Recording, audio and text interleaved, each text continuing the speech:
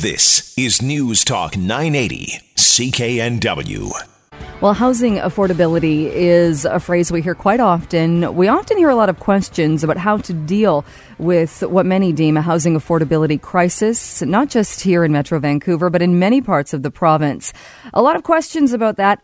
Oftentimes, we don't get any concrete answers, but the BC Real Estate Association has come out with its affordability plan. It was released this past week, and joining me to talk a bit more about it is Norma Miller, Acting Director of Communications and Public Affairs with the BC Real Estate Association. Good morning. Good morning. Good morning. Talk a little bit about some of the points in the plan. Let's start with a couple of thresholds, one of them being the property transfer tax. What would the association like to see change there? Well, we really want to see changes that will benefit a broad number of home buyers around the province. We did see an increase in the first-time home buyers exemption earlier this year, but we think it needs to increase from $500,000 to $750,000. That would be a good first step, and we'd also like to see the 2% threshold, which is at which point, at $200,000 right now, we'd like to see that increase to $525,000. That would have broad impact across the province. It does seem to make sense when we look at what the government was saying as far as first-time homebuyers. If they wanted to take part in borrowing the down payment from government, that was up to a purchase of $750,000. So you're right. It does seem like that number should probably match what the threshold is for first-time buyers. Exactly. That's exactly the reason we chose that number. Keep it simple, straightforward. Yeah. What about where homes are built as well? When we talk about transit corridors, some neighborhoods perhaps could be higher density than they currently are. We completely agree with that, and so do many other stakeholders. This isn't a new idea, but we think the more we say it, the better.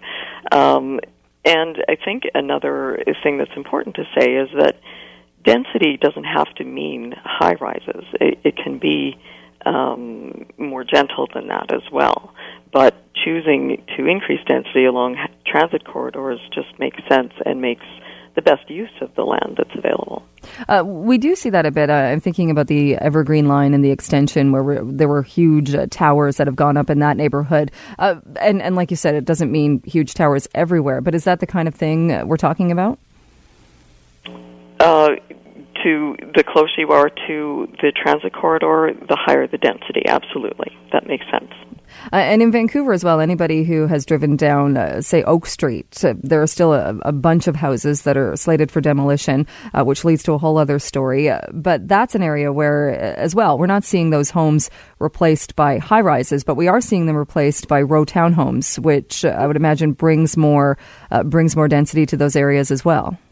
Exactly. It brings more density, but it doesn't change the essential character of the neighborhood. It's positive. It brings more people in. It redevelops properties that really need attention. It's a good thing for the community. That said, those properties, as I would imagine, are still out of the price range of many people who might be looking to get into the market. What else does the plan look at as far as making it more affordable for people to purchase housing? Well, from a big picture perspective, we're looking to create housing choices. You know, there are people, first of all, every community is different, but individuals, too, have different needs and different abilities to pay. So we're looking both at the rental market and the for sale market. And we think the changes we talked about to the property transfer tax make a difference. Direct assistance to some home buyers, homeowners, and renters could be useful. Increasing rental housing. It's a continuum from, social housing all the way up to luxury. But if you look at the relationship between rental housing and for sale housing, if the two don't work well together, then there isn't enough choice for the people who want to move up or want to downsize for that matter. So we need to increase that. Encouraging urban density and promoting best practices by local governments is also very important to our plan. And what do you mean by best practices? Well, for example, there's been a lot of talk about the time it takes to get a building permit or renovation permit. If you improve that process, that gets more supply on the market faster and keeps the costs down for builders and developers, frankly. That's good for buyers, too. And there seems to be a bit of a disconnect when we talk about that, or we hear from construction people in the construction industry, particularly in Vancouver. It can take a lot longer to get the needed permits and such to get construction going. That could be. It's probably not the only community with that problem.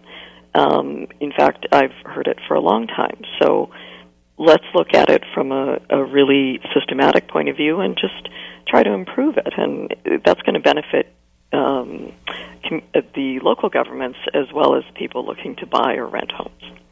Would it work, do you think? Is there a point where building more density, building more housing, do we get to the point where it becomes more affordable because of the supply? Or are there constantly going to be more people, though, and there's always going to be that demand? Well, population will rise. I don't think there's any question about that. This is an economic matter, so you have to look at supply and demand. It's about trying to be accurate in forecasting the demand and having mechanisms in place to ensure supply is there to meet the demand. Are there any communities right now that are doing this right, or that have already adopted the pillars or any of the pillars that have been outlined in your plan? I'm sure there are examples, and we don't. I guess our plan aren't the only ideas out there. So what we're trying to do is look at this from a provincial perspective, because we're very pleased to see the conversation happening during this provincial election. So many parties are interested in housing affordability. So we're looking at this not community by community, but what is it the provincial government can do in working with both local governments and the federal government to improve housing affordability as a whole, rather than one local government at a time. And do you think, are the parties talking about it enough during this campaign? Well, enough. There are lots of important issues to British Columbians.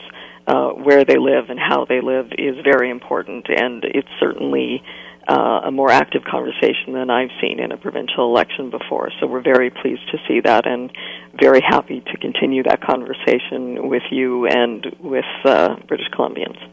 I know we talked to a city councillor in Victoria as well, and his push or his support for a foreign buyer tax in Victoria, saying that they need it there because affordability is getting so out of control. Is that mentioned at all in your plan as well? No, we do not touch that. It's a measure that was implemented, but we're not sure that adding taxes increases affordability for anyone. What do you hope people take away, or if people check out the 5 pillars in the plan that your group has put out, what do you hope people take away from that? Well, what we really want to get across is that there are lots of actions governments can take to improve housing affordability. They really do need to work together as well. This isn't an easy problem to fix, and it's probably never going to be solved. But we have the best shot at it if governments work together collaboratively. All right. Well, Norma, great to chat with you and to go over some of the points of the plan this morning. Thank you so much for joining us. Thank you, Jill. And your listeners can learn more by going to bchousingaffordability.ca. Vancouver's News, Vancouver's Talk. This is News Talk 980, CKNW.